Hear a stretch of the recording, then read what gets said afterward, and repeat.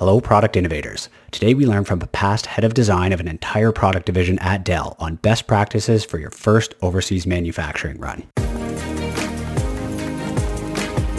You're listening to the Product Startup Podcast, the show that helps bring your product idea to life by chatting with successful inventors, product developers, manufacturers, and hardware industry professionals. Our goal here is to get to the bottom of what makes a product successful, from initial idea to getting your product on store shelves. We're taking you step by step to build a functional product and scale your product business. Hosted by Kevin Macko, one of North America's leading experts on hardware development for small product businesses. Now, on to the show. Welcome back, everyone. Today I'm very excited to introduce Mike Morton to the show. Mike ran a design firm in Hong Kong back in the 90s, then was a senior design lead at Sunbeam, then a manager at Hewlett-Packard, and then spent 10 years with Dell running their entire business desktops design division. He has made over 50 trips to China for manufacturing sourcing and has consulted dozens of hardware startups on overseas production. He's also a mentor at Techstars and Capital Factory. Today, Mike is going to share some valuable knowledge on how inventors, startups, and small manufacturers could best plan for and best execute on their first overseas manufacturing run. Now onto the show. Mike, welcome to the show. How you doing, Kevin? Good to see you. Very good to see you as well. You know, we've known each other for many years now. And actually, you knew my brother well before that. He used to work for you back at Dell. Yep, your brother was one of my better interns I've had at Dell, probably one of the best ones I had at Dell, and he was a great find. I think he was at Art Center is that where he came? No, not Savannah College of Art Design. That's right, and really amazing guy, and it's amazing how similar you guys are too. You know, he's like, it's when I met you, it was like, well, that makes sense. Well, he went the crazy, triple degree, master's in design, all that super, academic, smart, design side. And I kind of went the business side, but we're both in the, in the design world. So I hope he's listening, or I'll tell him to anyways, so he can hear you say those kind words. Appreciate it, Mike. He was great. Really, really, and he was with me for a couple of years too. So he kept bringing new stuff to the table. It was really good to have him. Right on. Yeah. And what a great place to work at Dell. We're very excited today to hear about your experience, both as a very senior design leader at Dell, but also you've worked with many startups too. So having the best of, one of the best and biggest product firms in the world, as well as working with some great product startups. It's an incredible experience for our listeners to hear. And today we're talking about manufacturing, and who better to talk about manufacturing than Mike Morton. So, Mike, I really appreciate you giving us this insight. Let's kick it off. When we're thinking about manufacturing our product, even in the early stages of ideation, even if we've just got that invention and we're starting to think forward in terms of the end game, whether it's us or a buyer or whatever else, somebody at some point needs to produce this thing to create value. What do we start thinking about in terms of manufacturing first and early on in the process? Wow. I mean, there's tons of aspects of manufacturing, and you always run into new things depending on your product. It very much depends on your product, what you've got to do. But I think one of the most important things that a lot of people don't realize is thinking about, doing more work on the design up front with those manufacturing considerations in mind. What are the materials you're going to use? How is it going to be made? How many pieces do you have to mold to put it together? Those types of things, as you're doing the design, you're working with the designers, keeping them at least, in mind will help you design a product that can be much more reliable, tend to have lower quality problems, cost you a lot less tooling dollars, possibly, depending on what you're doing. And, even things like the packaging. One of the big things, I'll tell you, at Dell, the thing that always caught us, we're doing computers and we'd be down the end of the line and someone forgot a label. And they didn't know where to put the label, and they forgot to put it in the right. And so now we're scrambling to figure out how do we stick a label on somewhere and not screw up the design. And there were holdups sometimes for that. It's those little things, those details that a lot of times designers don't think about, or product managers don't think to get done early and account for early, that can trip you up at the end. I mean, that's brilliant. We're obviously a big advocate of kind of smart manufacturing grade design early. But it's interesting to hear from you. And I imagine you've seen a bunch of different scenarios, right? From stuff that's really well designed, really well engineered, essentially ready for turnkey production. Mm. And then I'm sure you've also seen many of those situations where the product's been essentially kind of hacked together, designed together, may have great features and functions, but they're really hoping that somebody on the manufacturing line is just going to magically figure out how to solve all of these kind of core problems at that point in time when it's really too late. Right. Yeah. And that's such a recipe for disaster. I mean, you might get lucky and have a fantastic manufacturer who just looks out for you and knows what they're doing. I've seen that about once in 400 times, literally. And I'm not kidding. It's that rare. But yeah, it can be, if you don't have it defined really well going in, and if you don't, if you don't have the ability to keep that monitors as it's being developed from a manufacturing standpoint, what comes out is you're not going to recognize it. It'll be different and things will change that you just didn't anticipate. Oh, so, I like that, Mike. That's great. And, something you mentioned as we were just talking before hopping on this call here, and I think it's very pertinent, especially to hardware development, consumer product development. One of the big things that you said you noticed with working with startups that are working towards going into production is essentially trying to do everything in regards to their product from end to end. Can you touch more on that insight? Because I thought that was very interesting before the call. Yeah, definitely. And startup founders got so much going on. And they're trying to get funding. They're trying to develop the market. They've got the website, all this stuff. And they're the ones that can fall into that trap of, okay, we got a design and we think it's developed. It looks good and everything. They may not know how much detail needs to go into technology. So they think it's pretty well done. And they're ready to throw it over the wall. When you do that, if you don't have trusted people, like what I call boots on the ground, who you have relationships with, or you have very close connections with, and will like be your guys in the factory to help guide the factory development. There's two parts. There's the initial development. There's like design. There's engineering, and then there's the factory. One example is, I don't know I've ever had a database I sent to a factory that they didn't redo. Like they didn't have to. I've had some that went absolutely complete and they still redo it because they have their own ways of doing things.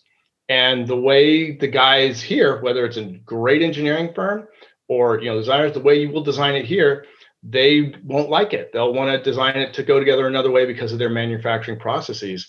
They will redo it. And unless you know that kind of thing is going to happen and you have boots on the ground there who can kind of watch that process and feedback and all, you'll get surprises. Stuff will happen that you won't realize happened. And again, you'll be getting ready to ship and get some, pre-production samples back, and there'll be something on there that you never anticipated. Well, you talked about two key things here. One is in really smart preparation, like at a very high professional grade, make sure you're ready for production. And the second thing you're mentioning too is really keeping a close eye from a professional standpoint, from an engineering standpoint physically on the ground, but also, of course, in the CAD files and whatever else. So let's talk about that first one and then jump into the second one as well. I want to dive a bit deeper onto that preparedness going into manufacturing. Something that I find very interesting when people who come to us with one or two of the skill sets in-house. Let's say, for instance, we're doing a consumer electronic product design, and they have a great industrial designer and somewhat a bit of a mechanical engineer, and then they have no electrical engineering.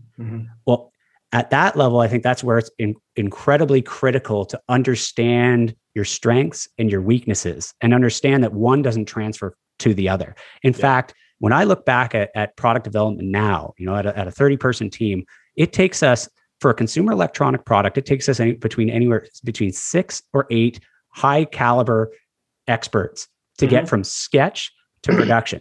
Right? Industrial design, concept design, industrial design, mechanical engineer, or materials engineer, firmware, embedded firmware, your electronics, PCB board designer, and your manufacturing engineer. And that's assuming only one of each of those categories, right? And there may be subcategories of that. So you've got 6 to 8 different, unique, high caliber experts, all needing to work very well together, all being very professional and manufacturing minded before. I think that's what you said, key, Mike, there is before you're going into production. Right. So then I want to now jump into the second point that you brought about boots on the ground. Can you go into more detail about that? Because I know you've done over 50 trips to China, countless days and months, and arguably compounded to years over there, working with hundreds of facilities on hundreds of products. So what are some of your best practices for boots on the ground development, making sure that you're manufacturing it right as a startup? Sure. Yeah. One thing, I think I know this well, I forgot to mention before, but I actually had a design firm in Hong Kong back in the 90s. So that's kind of right on. where I kind of started there, and in the factories and all, and built a lot of relationships. You gotta have those the people you can trust to watch over the whole process. So it's really finding, put it this way, like you said, there's all these people. You may have some on this side, but the ones on that side are going to end up doing your quality control. They're going to be they're going to be signing off on the shipments, and they're going to be watching that factory. The people who do that, you got to have that functionality. A lot of people think, oh, I can just I'll fly over once in a while, or I'll trust the factory. You just can't do that. You got to have somebody who's independent to do the quality control. Those people are best. Those are some of the best people to be your boots on the ground and to engage them very early, even as you're starting to develop the product. And it might be from an observational standpoint, because they'll start, if you have a factory, they can start talking to the factory about it. If you don't, they can help you find a factory that's reliable. They can check them out. They go in and make sure there's no child labor and chain doors and stuff like that, and inspect things first. But then as the product is actually in production, they know some of the things about how it was developed and why you did the things you did. So when things start to go wrong, because they will on the line, I've gotten calls from the guys I work with who I've got a 20-year relationship with, where they'll call me up one night and be like, oh, by the way, this started happening, but we went in and did this, and now here's what's going on, and we're done. And it's like, we had a possible fatal problems that they just took care of. Because they knew what was going. They knew why we made the decisions we made at a high level. You can't bring them in on everything, of course, but at a high level, they knew what was supposed to be happening and could correct the factory on the fly. That type of dynamic and having that kind of people on the ground, super important. That's great. Yeah, two things I want to break down. First of all, is in terms of that the handoff we were talking about earlier, and you were mentioning actually getting them involved. One of the things that we're a big proponent of is when you're done, you're at the point where you've got a fairly decent prototype. Maybe it's your second or third round of prototype. You're pretty comfortable with the concept, with the design, with the engineering, and that sort of stuff. Before you actually start finalizing your manufacturing spec documents and all that sort of stuff, actually engaging these facilities. Yeah. Now, in order to do that, brings to your second point that you talked to, which can't be understated, but it's the power of relationships. Right. And that's what you mentioned there, like working obviously with somebody like you is kind of very powerful in terms of the connections that you get. And I know for our clients, most of them don't have connections overseas. So if it wasn't for us, there was no way that they would be working with these, certain caliber facilities or whatnot, because the relationships have to be curated over essentially over years, a lot of the time. And I know you've seen it because you mentioned it when we talked earlier about kind of the Alibaba sourcing for manufacturing. Can you just touch on that? Sure. Yeah. I've had guys I've worked with startups who, they're looking for a factory and they get on Alibaba and they try to find somebody and, they think they found someone. They start working and then they end up, realizing that they don't have control over their IP.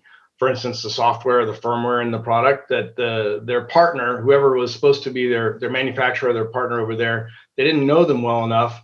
And again, they haven't done this before. So they don't know how to make a MRD, a manufacturing requirements document. They don't know how to make a MSA, and manufacturing services agreement, all that stuff to guarantee as best as you can, and what's going to happen and what your rights are. That stuff falls through the cracks.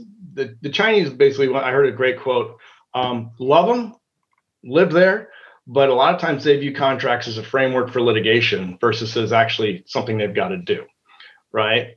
And so having someone there who knows the right things to do and you can rely on, versus someone who's just trying to get the job done and push product out for it, that's a real different dynamic.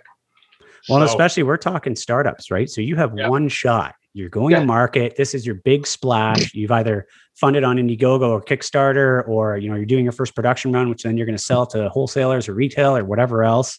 You've got one shot, and you need great reviews. In 2021, there's no room for a half quality product. Right. It won't survive, right? It's all about quality. And that's why when it comes to manufacturing, these are the goods that you're going to be selling. So you've got to make sure that you are doing absolutely everything in your power to manage, monitor, and ensure that when those units land here, your clients are going to love them and appreciate the merit of the invention as opposed to a couple of defects of your invention. Well, and one of the things they Star Founders do so much work getting to that point. I think a lot of them, and because they haven't necessarily done it and have the scars that you and I have with this, they don't realize that they can get down to the end and something can go wrong that wasn't accounted for and blow their business completely. They could be ready to ship 10,000 units, and all of a sudden, as they're doing inspections, they're not working. The prototype worked, the initial one worked, the one the engineers put together and sent over worked, but now the stuff coming off the line is not working, and they're out of money. And I run into companies like that who I've been advising and saying, you better go get more money fast because you don't have any cushion. And they didn't, and we've worked on a project like that too, that, really great, had some great manufacturing, amazing product, but they ran out of money. And, it's just tough. It's tough to see stuff like that. I'm a big fan of, and we kind of coach our clients as well into looking at the first production run as an investment, not a moneymaker. I totally overspend on your production. Mm-hmm. If you're planning to test 1 out of every 100 units, do 1 out of every 10. Mm-hmm. And it's going to build up. Your costs are going to increase. It's a shorter run. It's going to cost you more. You're probably pushing to have less units than more because it's your first one. That's going to cost you more per unit. All these things add up. If you've done a crowdfunding campaign, they take fees. If you're working with wholesalers, distributors on some of your first products, sometimes there's baked in upfront fees or fixed costs. Yeah, it is expensive, but the reality is it's also the greatest opportunity, I believe, in the potentially 20, 30, 50 year future of a product. Because if you can get those products, who cares about making money? You can get them on the ground, get them into users' hands, and have users say, I love this thing. Yeah. Now you can start talking to the big players. Now you can start thinking about big deals and what you're going to do, because you can use that to leverage off to exponentially larger and larger buyer groups. Right? Well, but it really comes down to the quality of that first production run. So look at it as an investment. Yeah. You're believable. The customers, the Best Buys, whoever you want to sell to, they're going to, when they see that and they see you sold a bunch, then they'll believe in you. There's so many guys doing this and everybody's trying real hard, but so few can actually get to it. And I don't want to discourage people, but it's tough if you don't have the right people around you and all that, like we were saying. But if you can do that, like you said, don't worry about if you made any money. If you can show it to those guys and get that next big order because they believe in you now, that's huge. Absolutely. So, one thing I was going to say about the people is find those other people, even if they're local, advisors or something. There's so much that a startup doesn't know, and they don't know. There's the don't know you don't know stuff is what really kills you. Absolutely. And just over connect with people, because like I said a little bit ago, maybe you have all the financing that seemed like it would work. I tell people, by the way, once you set out your schedule and your budget, if you're not able somehow to double both of those, you shouldn't start. That's sort of the rule of thumb. I tell people, I just say, just plan it like that. And you'll have that cushion you need. But yeah, once you do that, then you'll be okay. But you got to have that preparation. You got to have the right people who can tell you, here's something you didn't even know you were going to have to deal with. Have you thought about how much your shipping will be because you want to make this kind of package? Some people never thought about that or whatever. And they'll help you find the other people you need. Absolutely. And of course, that's, it's a linear relationship. The more qualified, highly experienced experts in each of the relative fields of your business in general, not just product development, not just manufacturing, but this comes around to your holistic business approach. The more experts that you can bring on board, whether it's an advisor or a consultant or an employee or a firm you're hiring or whatever else, doesn't matter. The key is to get those experts on board with your vision one way or another, so that exponentially smooths out so many of those bumps that are going to occur down the road to make it kind of an express route as opposed to, the long haul. Right. I've literally had meetings with startups where I'll do these half-hour mentoring sessions at Capital Factory here, and others where I've looked at what their designs were and how they were doing it. And after the meeting, I was able to say, look, if you do it this way and use this other technology, then they walked away saving $100,000. I had a startup I did that with $100,000 of costs that they were planning on spending, had in their budget. And it was like, no, do these sorts of things that you didn't have experience to know you could do. And you just it's like getting $100,000 of extra funding that they didn't have to get, and you just can't know everything. So you got to find those people and talk to them, and you'll see those insights that'll surprise you. Yeah, again, that comes up to the model. You're going to spend a little bit more up front, but it's going to save you not only a bunch of money down the road, but also you've always got to factor in one big thing when it's coming to manufacturing, especially at that phase, is what's your opportunity loss? Mm-hmm. So some people look at a kind of rough first production run and say, hey, you know what, we were able to weather that storm. We didn't lose too much. It cost us, 20% returns or whatever else. Mm-hmm. Yeah, but what did it cost you in the opportunity loss? The reputation, the lost steam, the everything from your own internal team to your users, your customers, your investors, your partners.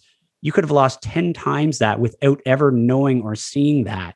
And that's really why, I harp so much on focusing on getting to that first production run, ensuring that it's done in good quality and making sure that you're spending right to get there. Yeah. And one of the big things that obviously is always a rhetorical question to that I just want to at least touch on briefly is in terms of financing.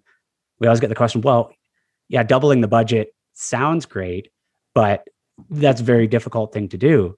My argument to that is, first of all, the further you push development, the exponentially more valuable your product becomes, the better investors you'll get on board, whatever else, especially if you can get to a good first production run. But even if it's before that, it's a lot easier to raise a little bit more financing than it is to recover from a botched first run or botched first bunch of users out there, like in multiples, right? Yeah, and in fact, right now, there's tons of money out there. There's the highest personal wealth rate, the highest household savings in human history has occurred right now. There is a bit of a silver lining occurring in some areas, so it's really important to know that the money is out there. What is not out there is a recovery from failure. So focus first on quality, which may require money or funding that you don't have. That's fine. Go get it, find it, and then at least create a great product from there. And you'll be way better off. Right. Well, and your funding sources are going to know, especially if you've got experience with if they've got experience with this stuff, they'll know if you're underfunding yourself.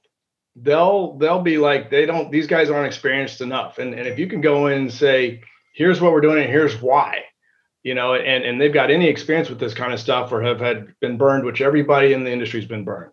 So, at some point, so, they'll respect that. And what I've seen dozens of times, Mike, dozens of times, people, they'll have that call with our strategy folks or myself. And I say, look, I'm looking to raise, I've got it to this point. We're at a prototype. I need to raise money for the production run and marketing, whatever else. And I think I need $100,000. I look at it, I say, I think you need 200. Yeah. Probably similar to your model, right? I'm like, yeah, you maybe squeeze by with one, but two, if you're lucky. You know what happens? So often they ask for two instead of one and they just get two.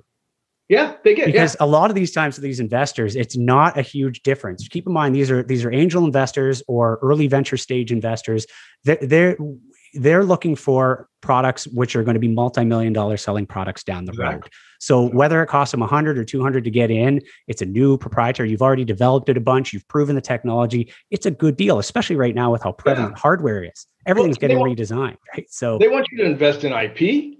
They want you to invest in people. They want it reliable, and if you're not investing in reliable, like you said, high quality people like Mako brings in and the right team and all, if you're not doing that, then you're risking, and they want to be de-risked. I appreciate the note there, Mike. And to return the favor back to you, just out of curiosity, if people want to get in touch with you, find out about more working with you, because I know you work directly with a lot of startups. What's the easiest way for them to find you? Probably the best way is an email. And I don't know if my email is michael@mortoncg.com. It's short for Morton Consulting Group. Michael@mortoncg.com. That's probably the best way to get a hold of me. And I've also got a website, mortoncg.com, and you can find me there. Kind of the background and all numbers, but yeah. Well, Mike, I really appreciate all the insights. There's a ton of information there. Very action-packed for manufacturing. Great to hear it from you. Much appreciated for being on the show. We'll hope to have you on again. Sounds great. I enjoyed it a lot. I'd love to do this again. Take care, Mike. Bye-bye. Bye-bye.